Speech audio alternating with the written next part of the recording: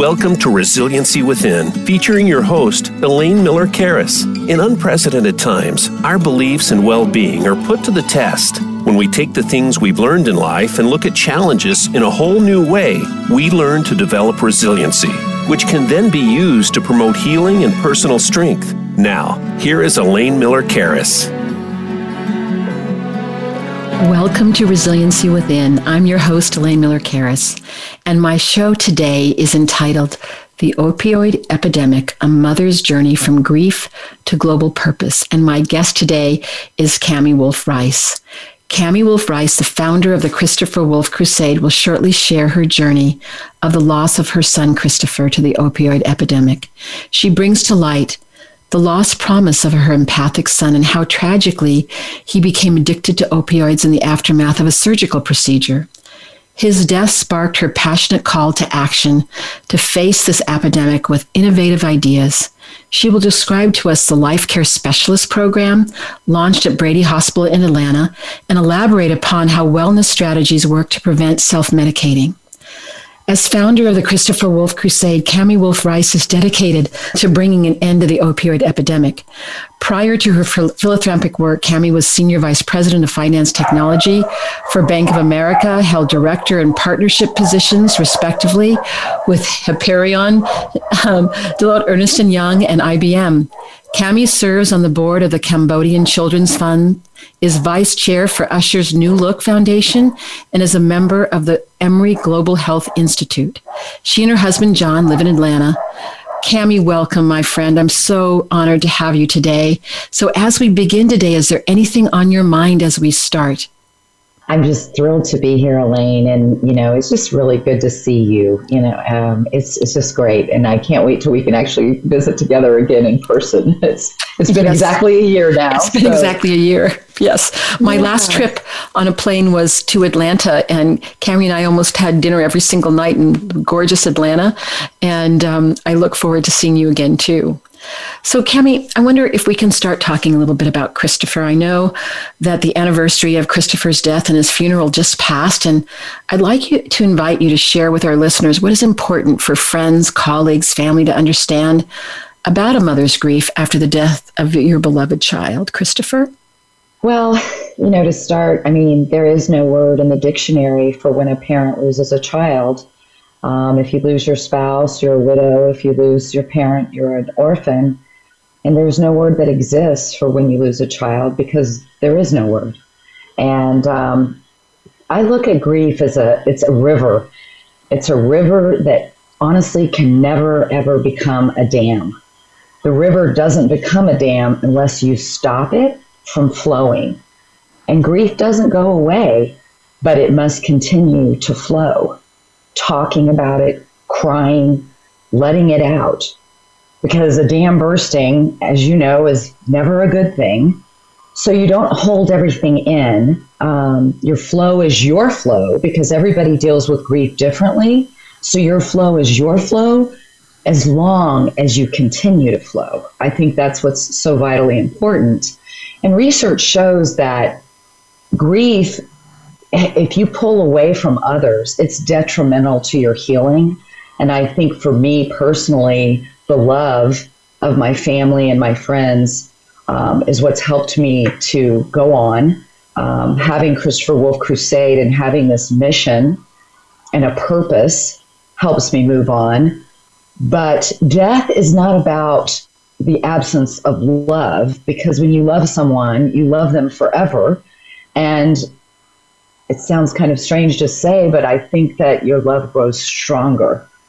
My love is stronger and stronger and becomes stronger and stronger with Christopher every day.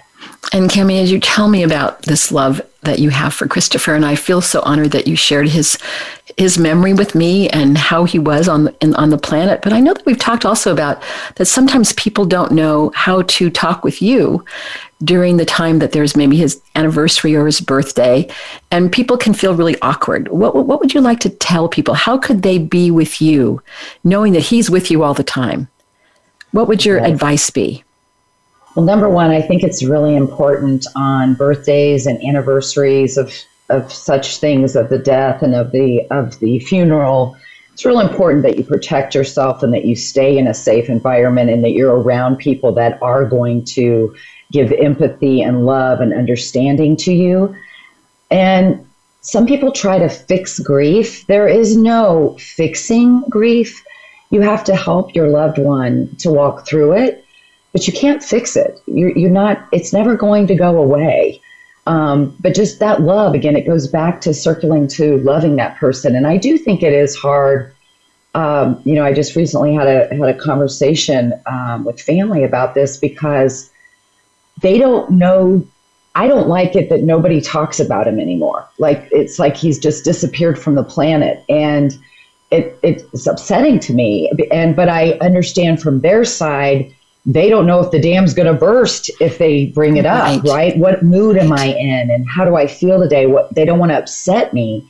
And so I think really it's on me. It's my responsibility to open that door of conversation to maybe say, hey, remember when we went skiing and Christopher did this and this and this? And then it gives the freedom to other family members that it's okay that they can talk about Christopher, because I don't want him to just disappear. I want those memories to come up. I want those stories. And when I talk to, like, sometimes a long lost friend I haven't talked to in a long time, or if one of Christopher's friends would share a story with me, they text me something or they post something on Facebook, it just makes my heart so happy to see or to hear something that I didn't know about him, or, just to share something that they have about him. It really does make me feel great. Well, and I could clearly hear from you that even though he is physically not on the planet, he's very much with you every day that you breathe in this life. And so really to talk about him, and maybe we can do a little bit about that. I mean, one of the things that you shared with me when I first met you, because you knew I was a social worker, is that he wanted to be a social worker. So can you tell us a little bit about Christopher so that we can have a little bit about him in our minds and hearts as well? Absolutely. Thank you for giving me the platform to do this, because this makes me happy. Like, I'm just smiling ear to ear. I can see that you're smiling. Christopher, he just really, really cared about other people, and he wanted people to feel like they mattered, and he was a hugger. So, at one point in one summer, I remember he was working at a vitamin store, and he knew every single thing about all the medicine, the vitamins and things when people come in, but he would ask if he could hug somebody after they helped him. He was just a hugger. He very much got in your space because he wanted to hug you, but he took on your problems too. Like, he felt your pain. Like, he really, when you can tell when somebody's really listening to you, or if you're talking to somebody and they're kind of looking around and looking over here, Christopher was engaged. He was present. Into what you were saying. He was very present. Very, very present. And when you talk to me about him, his empathy just pours out of you, that he was a very empathic person. Yes, he was. And very handsome, of course. And very handsome. And because Cammie is a very beautiful woman, I can't imagine that she wouldn't have a handsome son. So we've talked a lot about, how do we get through the difficulties, these storms that happen to our life? And having spoken to other parents who've lost their children, we don't expect to bury our children. We expect our children to bury us. So what has helped you to get through the death of Christopher? What is helping you now, and what's helped you in the past? Could you share a little bit about that journey? Yes. Interesting enough, there was, he passed away in Cambodia. And when I flew back to Atlanta, I had to fly with him underneath in the plane in the casket, which was incredibly hard. But I don't know how it worked out, but one of his shirts that he loved, it's a Nike camouflage long sleeve, very soft shirt. It ended up in my bag, and my carry-on bag. And on that plane, I got it out, and it was a long sleeve shirt, and I wrapped it around me. And I can't even tell you, still to this day, I sleep with that shirt every night, every night. And so I can only share what's worked for me, but if you have lost a child or you've lost a loved one and you have something that is close to them that you can wear or that you can cuddle up with, that shirt has been just an amazing thing for me. I was fortunate enough to have his thumbprint made into a necklace, and I never take it off. And people always tell me, I'm always rubbing it. I don't even realize when I'm rubbing it. I just will sit and talk, and I'll just rub his thumbprint. So that's a biggie. Is that something that keeps him close to you when you touch that necklace around your neck? Yes. So when you're talking, I'm hearing about these things that really call him to you. And I think it's really important because oftentimes, there's no script about how you grieve, and especially the loss of a child. And so these things are about his memories close to you and things that are tangible that you can look at and see and hold on to are important. So I think that's certainly a lesson that we can all learn if we lose someone so beloved. So I'm just wondering, one of the things that we talked about Christopher's life was his struggle with addiction. And I know that it started happening after he had a surgery when he was he 17 when he had the surgery? And can you tell us a little bit about this? Because I think the other question that's connected to what happened to him is, what do you believe could have saved his life? Because I know that you've pondered this over and over again. You've shared some of this with me. So let us know about that. So in 8th grade, actually, Christopher was diagnosed with ulcerative colitis. And for those of you who don't know about that disease, it's brutal because you have diarrhea 15 to 20 times a day. And being in middle school, it was very hard. And I don't think I was even aware how much he was bullied, having to go to the restroom and do all those kinds of things. It was humiliating. And so he suffered with that for 4 years on in high school. And when he became a senior in high school, they said, we have to remove his large intestine. And honestly, we were very naive to what was going to happen. We didn't realize, and he had complications. And so this was at the exact time that OxyContin was released on the market from Purdue Pharma. It was strictly used before in palliative care in cancer patients, and it opened up to be used in hospitals for surgeries and so forth. And he was on morphine for 70 days when he had his large intestine removed. And then when we went home, I'll never forget, it was a huge bottle. It was 90 OxyContins.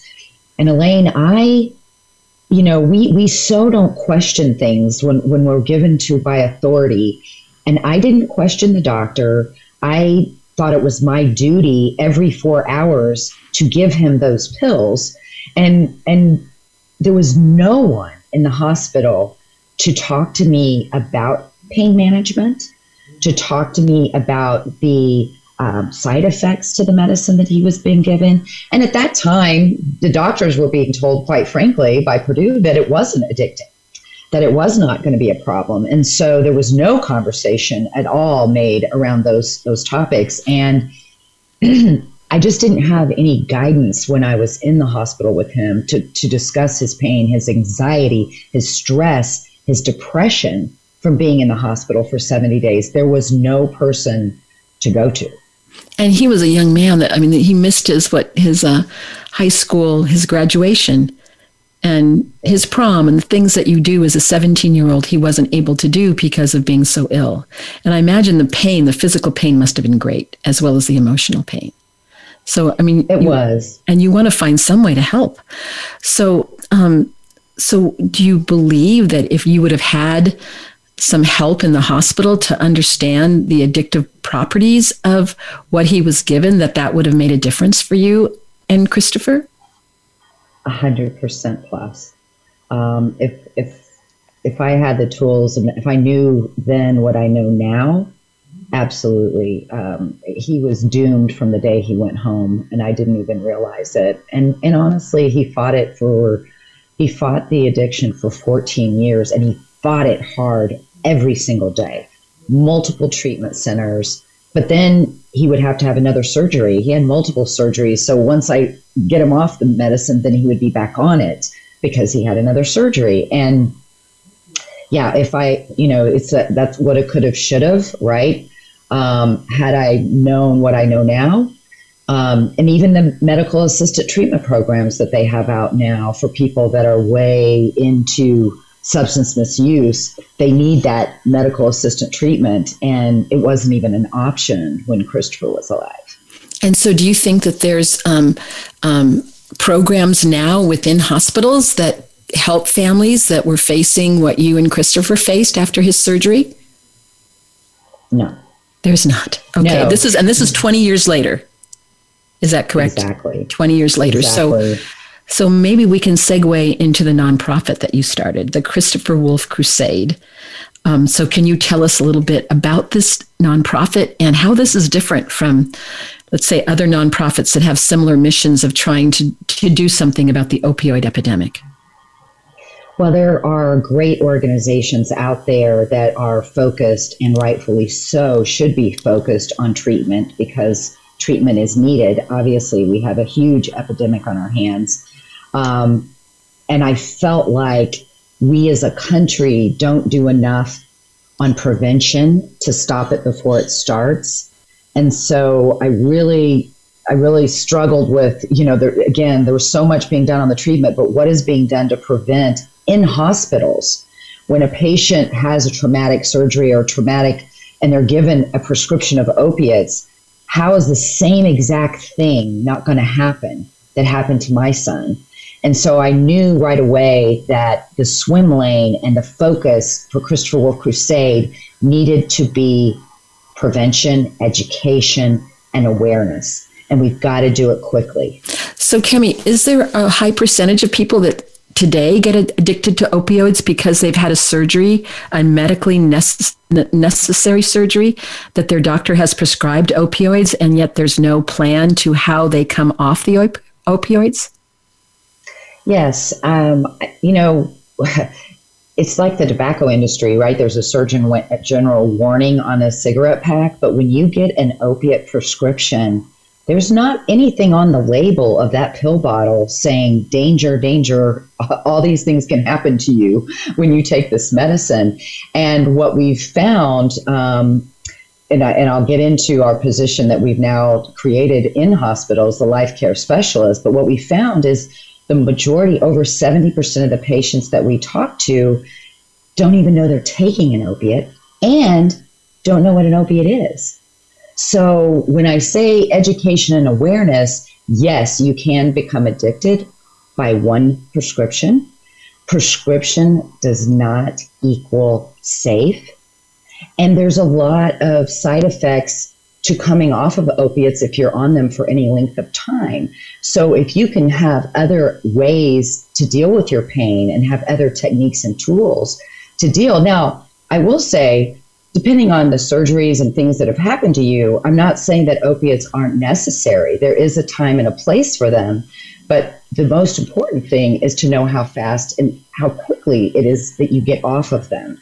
Because when you're detoxing, it is not a pleasant experience. It is, you get really, really deathly sick, sweating, vomiting, can't function. I mean, and that can go on for days. And I don't think people realize that because they take the pill and the pain goes away, right? And so, okay. And then the next thing you know, you can't just go with one, but now I need 2 more pills. Now I need more. And you have to constantly increase the dosage. Well, and as you're talking, Cammie, I'm thinking about 2 things. One is you said something about when you get a prescription. And I know, kind of being a person who follows the rules, I think that you are, that the doctor here goes, here, your son needs to take this. You're going to go, okay, every 4 hours, I'm going to make sure my clock is set. I'm going to give him this. But there was never and by the way, if this happens, this is something that you need to take seriously. And so because it's a prescription doesn't mean that it may not cause you harm. That's what I heard you say. Is that correct? I mean, that's something that you want to amplify. I do want to amplify. And it honestly, it doesn't just start in hospitals, even with dentists. Elaine, how many parents have kids that are getting wisdom teeth pulled? You don't need 30 Percocet. You need ice. You need Motrin. These are the kinds of things that Christopher Wolf Crusade, I'm trying to educate people because, again, the dentist gave me the 30 Percocets, so I'm going to give them to my daughter. Well, no, really she doesn't need that. She needs some Motrin and some ice. So is part of the Christopher Wolf Crusade also wanting to educate physicians about how they prescribe opioids, as well as educating the public about opioid use? Is it a two-pronged approach? No question about it. And you know what? It has really made a lot of headway because there is a database in every state now across the country that monitors prescription writing, and the doctors are being more aware, and the prescription writing has reduced substantially. However, this is shocking, but majority of our medical schools and nursing schools across the country don't have any classes on addiction. Really? Repeat that. I imagine you want to change that, Cammie Rice Wolf. Yes. Some have a few, maybe an hour class, maybe, but I've done over 150 interviews with doctors, with nurses, nursing schools. Now, are we working on that? Yes. But doctors in the hospital, they don't have a strong educational background around substance misuse. And while the prescription writing has gone down, absolutely, what's happened, Elaine, out on the street, let's say you've been getting a regular high dose of Oxycontin because you have a chronic back pain issue, right? And now the doctor says, you know what, Elaine, I can't write you those prescriptions anymore. What's happening is that person has one of two things that can do. One, they go to the street and they start buying heroin because it's cheap and they have this chronic back pain, right? Or the suicide rate's gone up. Oh, I can't handle this pain. Yes. I can't get my pills. I can't deal. And the thing that's interesting is 80% of heroin users reported using prescription opiates prior to their use of heroin. 80%. So we're seeing interconnected. So here we're saying, okay, these are illegal, but this is legal. But where did it start? So that's why the prevention piece is so important, that if you can get people to stop taking it before they even get to that point, or like you say, when you go to the dentist, instead of getting Percocet, that you get another kind of medication that's not addicting, then you could change the course of many people's lives. Because what we've learned, you've taught me a lot as well in my own reading, is that anyone could get addicted to Percocet. Anyone could, to opioids. Yes. Yeah. So you can be the strongest willed person in the world, but the way that the design of this particular kind of drug is so powerful in how it changes the brain architecture and then sets up this addictive process. Absolutely. Absolutely. So, and that's the thing. And that's why it's so important that we educate. We've got to build more awareness around prescription drugs so that people understand, because a lot of people didn't know that. 19% of people who take pain medication prescriptions develop a dependency. That's a big number. Did you say 19%? That is a lot. So I'm just curious, as you've been speaking to physicians, how have they received your message? Because you're very passionate about this. If you could see her speak, her whole face is lit up and she talks with her hands about how important this is. Because I know it's so connected to the legacy of Christopher as well. So how is it being received by physicians?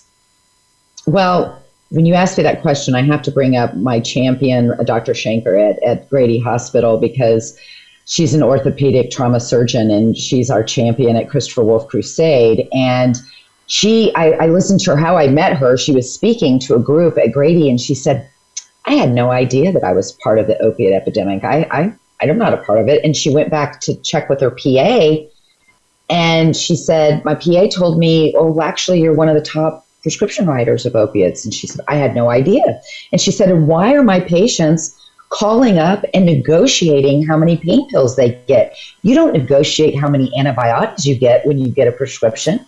And so she realized, wait a minute, I got to stop here and really look at this. And so to answer your question, I think that most doctors are becoming well educated on the writing and realizing that they don't have to write 60 prescriptions for a hip replacement. They can do 30, and so the pain protocol is changing in hospitals around the country. I do definitely see a shift. This was a lot of finger pointing and, it's big business gone really, really bad. And am I bitter against Purdue Pharma? Absolutely. They knew, and they didn't educate physicians. But instead of being bitter and going down that road, I'm trying to be more proactive and say, how can we change it moving forward? Well, and that's why you created the Life Care Specialist program. And when we come back from our break, stay tuned, because she is going to tell you about an amazing innovation that you are piloting in Grady Hospital in Atlanta. And this doctor that you're talking about, is she one of your champions there? So someone who was, I love this story, and I had never realized that until you just said it. So the doctor who was prescribing the most opioids is now part of your posse of folks helping to try to end this practice that has been rampant in hospitals without the knowledge of it. How wonderful is that? And so now you've created this cadre of people at Brady Hospital. They're called Life Care Specialists. So really hold on to that name, because she's going to come back and she's going to tell us what they do, how they do it, and also give us some preliminary information about how is it working. And I know she has some powerful stories, and they're collecting data, and I believe you're about to start what's called a randomized controlled trial, so that you're going to see, well, is it making a difference? Because the preliminary with your first 100 patients that you have seen, you know that there's an impact.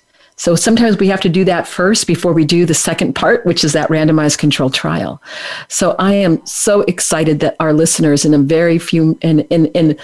couple minutes are going to hear about the Life Care Specialist. So this is Elaine Miller-Karras with Resiliency Within, and my guest today is Cammie Wolf Rice. And stay tuned after the break. She will give us a lot of great information.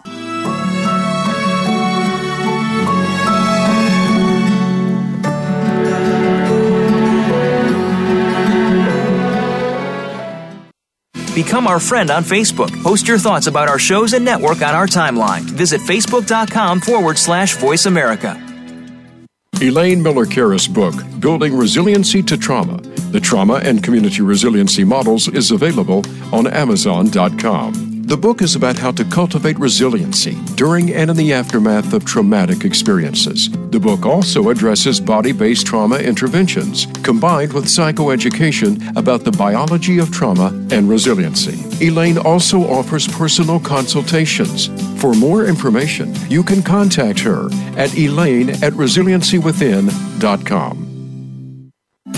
These days, everyone is looking for information on staying young, healthy, and fit. The Voice America Health and Wellness Network is here to help you on your quest to better health and a better you. We talk about everything from diet, fitness, and aging to substance abuse, personal growth, mental health, and much more. Learn from our experts who cover health and wellness from traditional and holistic perspectives. Tune in to the Voice America Health and Wellness Network. Healthy living starts here. Elaine Miller-Karras co-founded the Trauma Resource Institute, Incorporated. The Institute provides trainings on the models Elaine developed, the Community Resiliency Model, or CRM, and the Trauma Resiliency Model, or TRM. If you would like more information about the Trauma Resource Institute or how to participate in trainings, visit the Institute's website at traumaresourceinstitute.com. That's traumaresourceinstitute.com. Trauma Resource Institute. Build resilience, awaken hope. Your life, your health, your network. You're listening to Voice America Health and Wellness.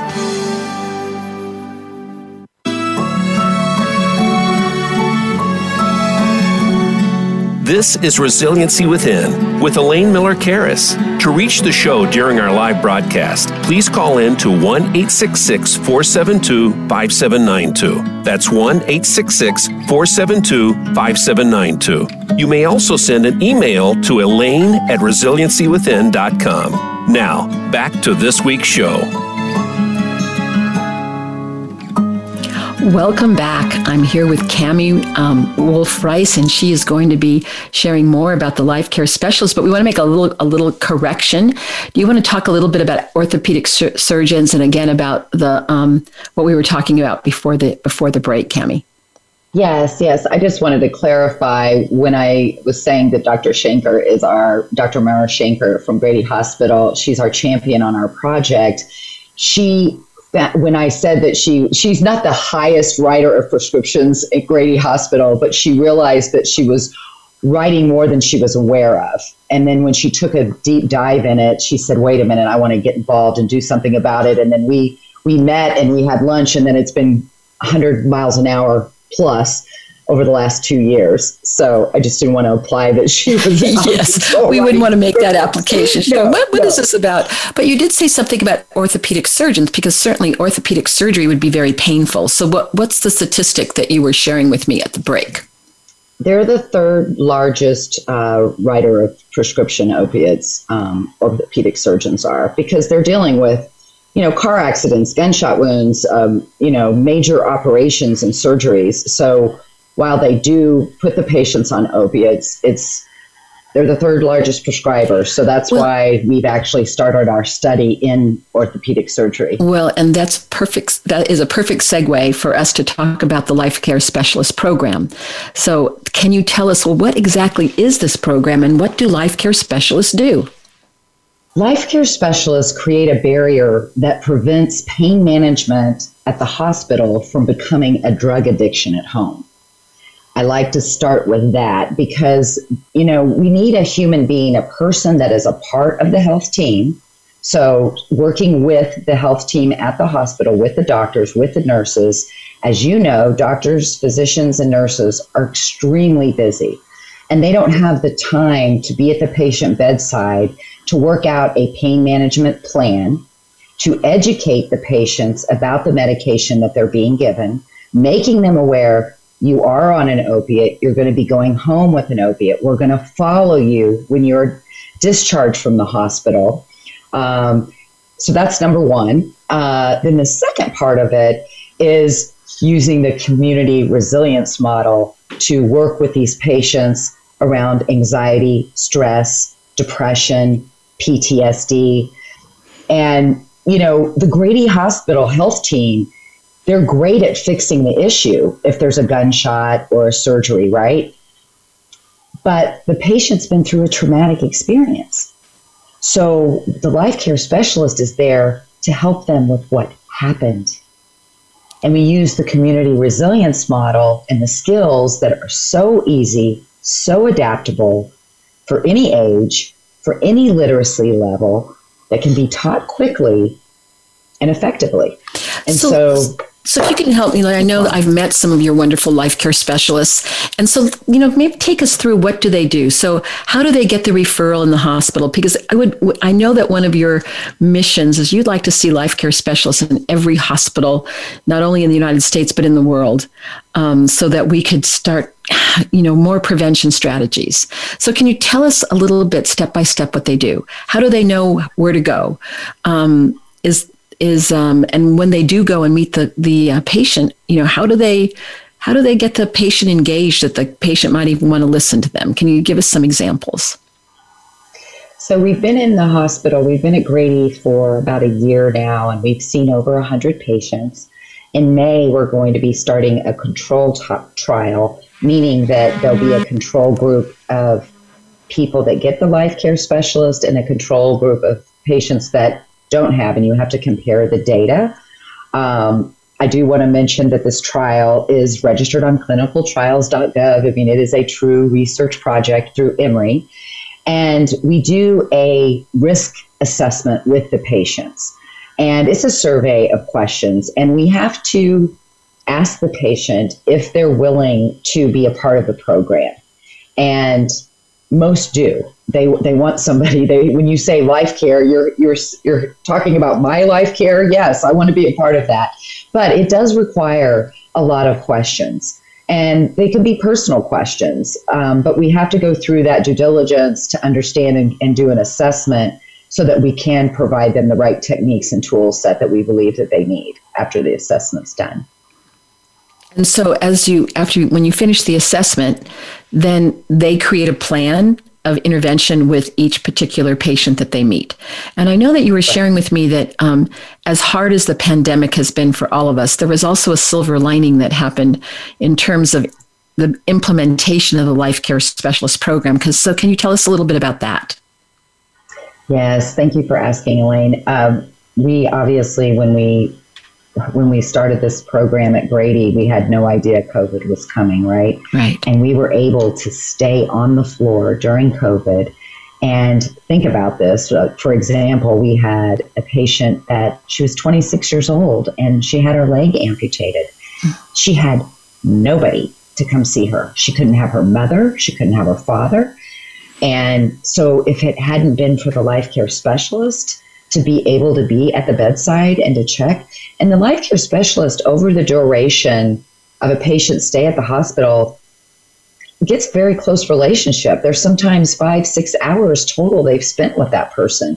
And so during COVID, I really feel that it just uplifted the position, became so much more important. And as we all know, since COVID, look how mental wellness is such important 2 words in our vocabulary that really nobody talked about before. And we didn't discuss the anxieties that we have on a day-to-day basis. Now it's okay. Everybody's like, it's a freedom now all of a sudden to say, let's talk about mental wellness.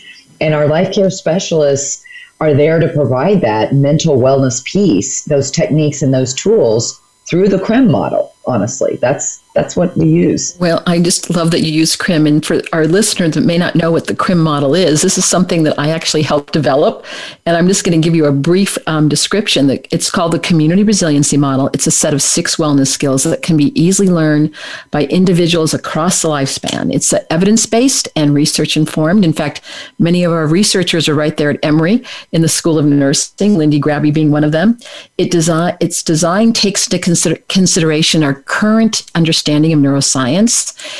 Research indicates it can significantly reduce depression and anxiety and can also increase well-being.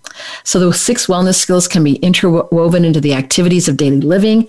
And I always have to give it a shout out that we have an app called iChill that people can listen to how to integrate the skills into their life and do the skills on a regular basis. So when you talk about the interventions, because I know that there's also more than the community resiliency model, there's a whole array of different options that the life care specialists bring to the patients. But one of the things that you've shared with me are coloring books, and I really always thought that was so interesting. Can you tell us a little bit about that as well? Yes, Cammie? That has been one of our most popular things is the adult coloring book. And ironically, a young man that I'd been helping who's struggling with addiction got me an adult coloring book a few weeks ago as a gift. And I thought, well, that's so interesting because that's what the patients love at the hospital. So I started doing it. Elaine, it is so therapeutic.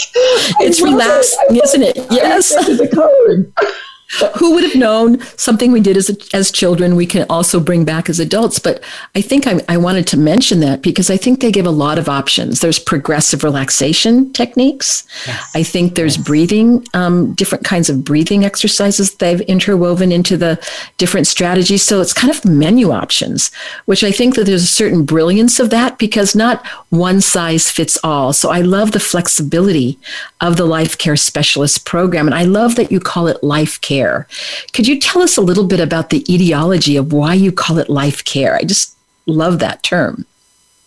Well, it went through a lot of iterations for sure. And, we wanted to come up with the right name. And I'm so glad that we do have life care because it is expanded and it continues to expand.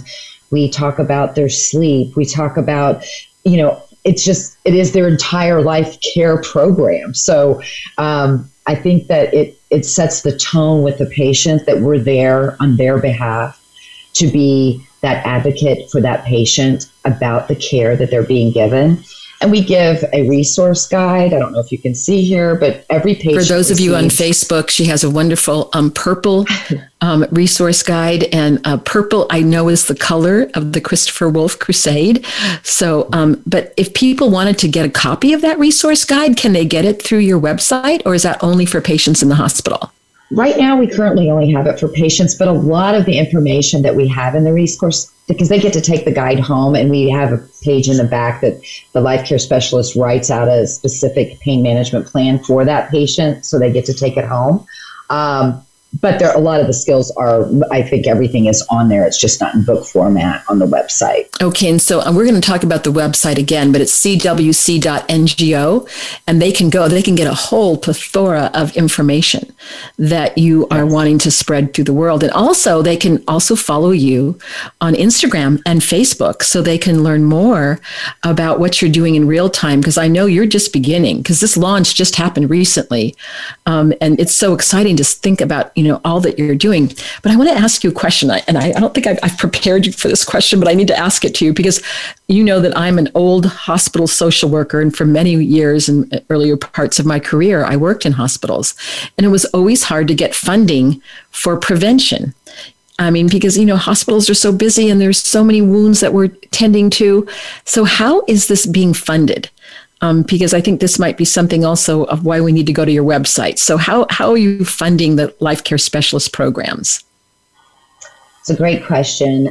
We've actually been doing self-funding initially to get started. However, we've applied to multiple grants we've received a few grants. We were able to hire a full-time researcher and paid position.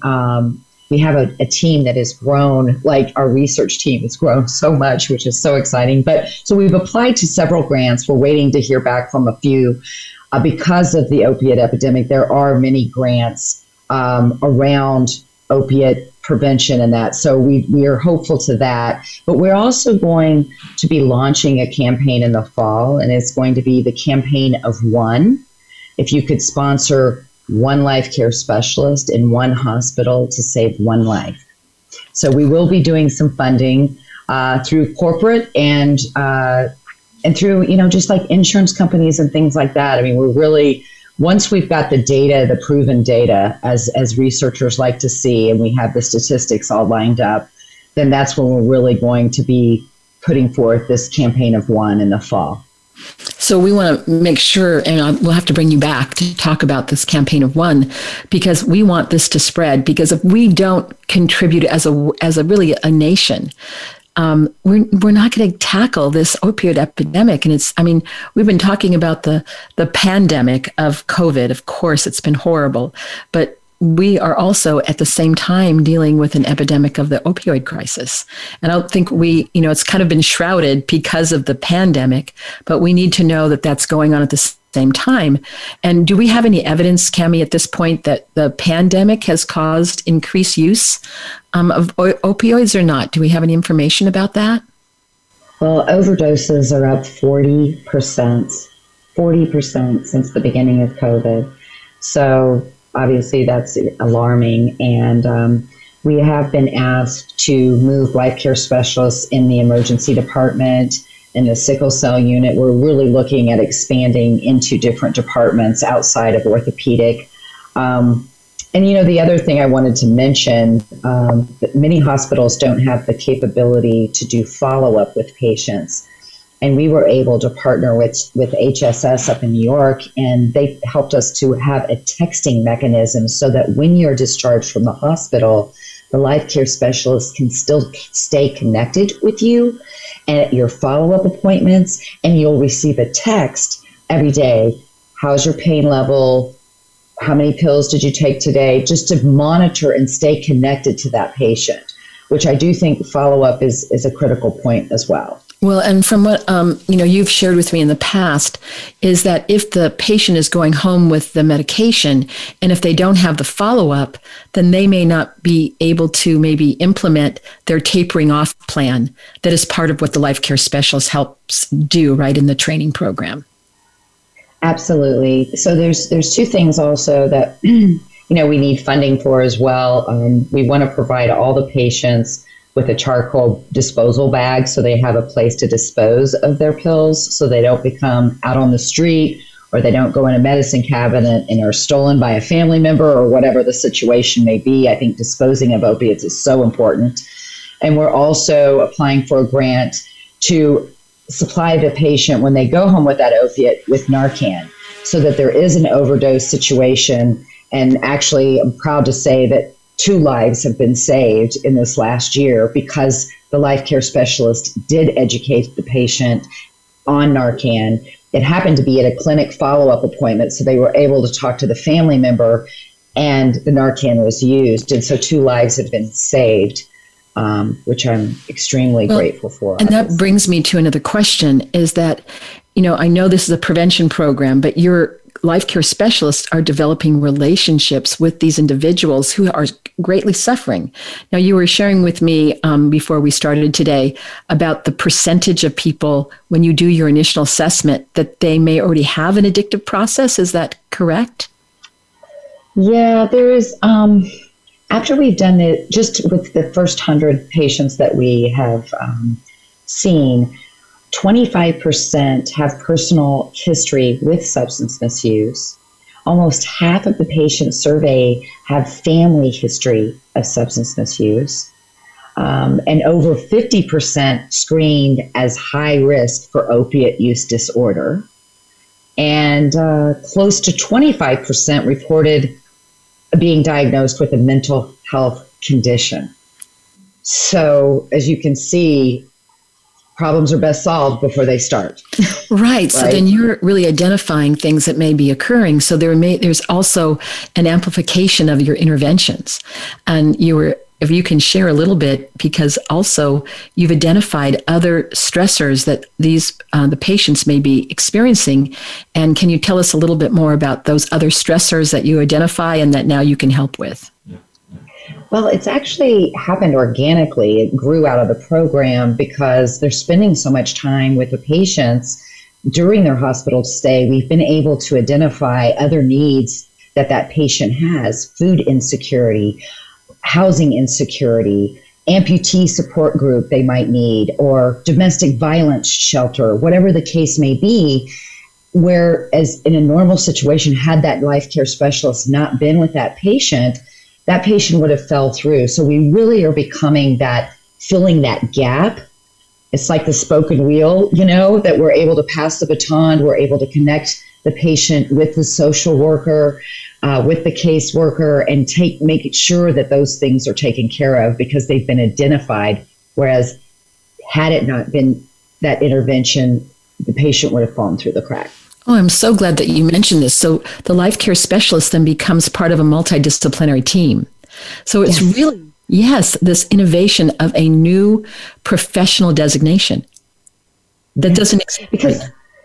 Because the services do exist at hospitals for that. But what happens is a lot of times they don't know and they don't recognize that the patient has the issue. Well, the other thing that you had shared with me is that you've been working really hard too to think about how can we get life care specialist programs maybe as a training program. Can you tell us a little bit about what your efforts are along those lines? Because I know you have a small group right now in your, at Brady, but you have a big vision for this. So can you tell us more about your big vision? Because it's a very powerful big vision that I am so hopeful for, Cammie. Well, I'm very excited of the relationship that we have with Emory University as a whole and with the Dean of Nursing. She's been completely, and the Dean of Medical School. I mean, we've just gotten so much support from Emory in general, and Emory and Grady, are brother and sister, so to speak.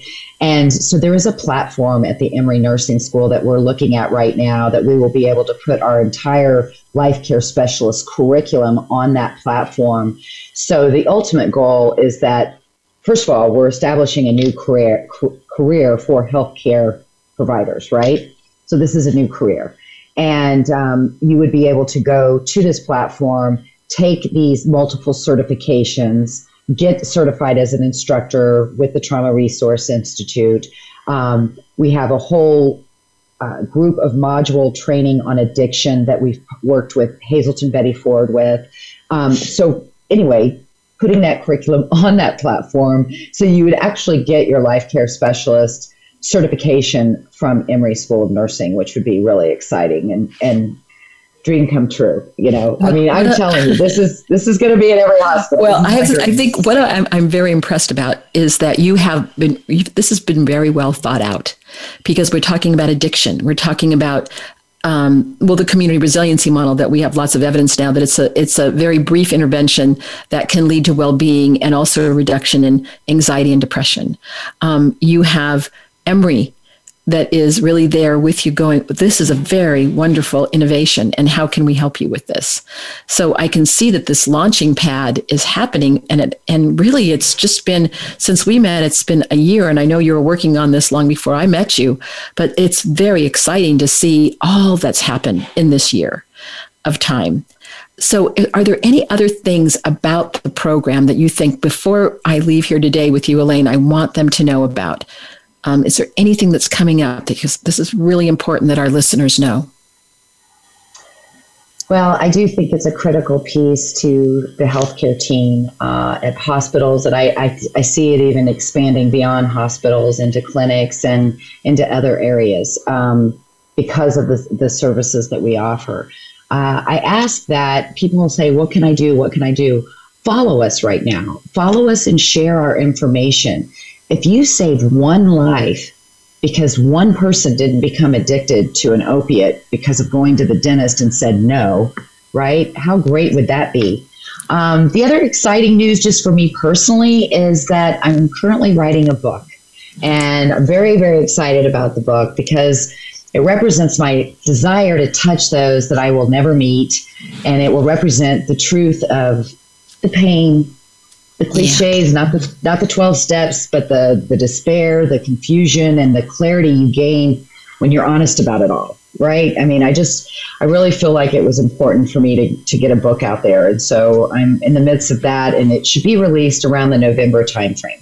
So we'll definitely bring you back. And, you know that this program is called Resiliency Within. And I have to ask you this, do you have a definition of resiliency that floats in your mind? I mean, you're, to me, an epitome of a resilient person, that with all the suffering that you've had, you've pulled out the best parts of yourself to create such an incredible legacy for your son and for yourself and your family.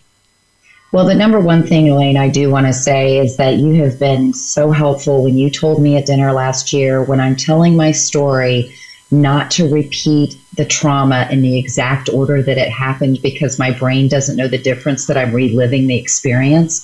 And having to talk about my son dying every day, it's changed the way I'm able to stay in my resilient zone and to stay okay because of the way I'm able to express it. So I thank you for that advice, because literally, very helpful. It's just to not repeat that traumatic story of exactly the order it happened. And you articulate saying it much better than me. Well, I think my suggestion was, tell us about what you're doing right now for his legacy. I mean, that we can talk about who he was on this planet, the empathic, caring person, the hugger, the person who would see people suffering and reach out to them. One picture that you had shown to me was when he was in Cambodia before he died, was a picture of him holding a sweet little Cambodian child in his hand. And that's something that I think about when I think about your son. I think about that. And I want to remind everyone that they can get a hold of you through the Christopher Wolf Crusade. And I also want to say that we're both wearing purple in the memory of your son. I went and changed my shirt when I forgot. But yes, we're both wearing purple. So that's the purple color. And I can't wait to hear more about your book. And also that people can reach out and learn more about the Life Care Specialist program by going to your website.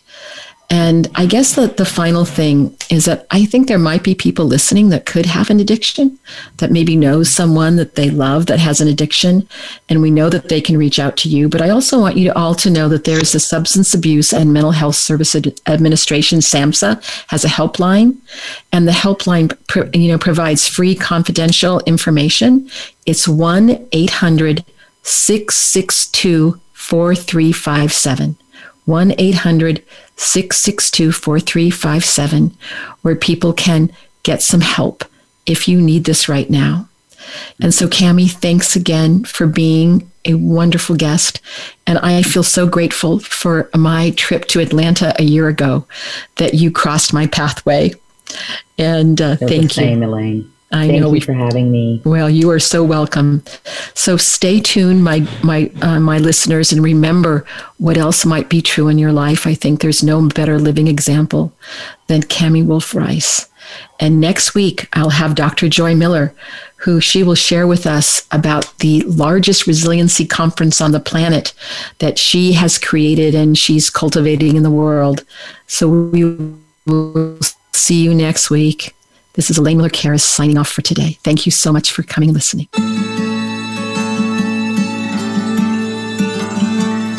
Thank you so much for joining us this week for Resiliency Within. Please tune in again next Monday at 4 p.m. Eastern Time and 1 p.m. Pacific Time for another edition featuring your host, Elaine Miller-Karras, on the Voice America Health and Wellness Channel. We'll talk again soon.